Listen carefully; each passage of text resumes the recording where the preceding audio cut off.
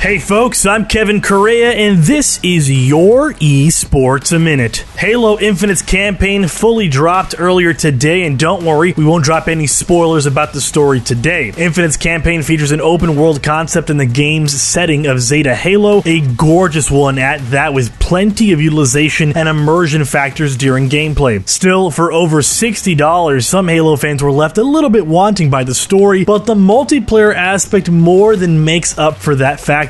Almost universally agreed upon is the game's excellent core mechanics and controls, as well as implementation of them, with the pacing and gunplay being fun to boot. Now, we'll have to wait for the esports side of things to really kick into high gear, with the HCS Kickoff Major coming later this month out of Raleigh, North Carolina. In League of Legends, Team Vitality has finally confirmed and announced their newest LEC roster ahead of the 2022 season. Leading the way in returning to Europe is mid laner Perks, who moves from C9, AD carry Karzi from Mad Lions, and support player Lebroff to cap things off. Vitality notes that this is their biggest LEC roster ever seen, featuring the best that Europe has to offer with a solid mix of established veterans, promising rookies, and an experienced coaching staff. Things are looking pretty wide open in Europe as teams like Vitality, G2, and Misfits Gaming are revamping their rosters to take down the top teams in Rogue, Fnatic, and Mad Lions. Lastly, you know we have to bring it up as it's the biggest esports event of the week. We've been talking about it all week long. VCT Champs is still ongoing. There's only one NA team left in the 8-team quarterfinals, and we already have one semi-finalist in the wings, Ascend. They took care of business versus Team Secret, easily taking a 2-0 victory to advance with a dominant performance. Currently, we're seeing Team Liquid versus Cloud9 Blue, with Liquid already taking the first game, the second game already underway. I'm Kevin Correa, that's my time, and that has been your Esports Minute. Follow us on Twitter at Esports Network and at Correa24, and be sure to visit esportsnetwork.com for more stories written by our great staff, as well as connect with us on our Discord channel. We'll update you tomorrow on Thursday.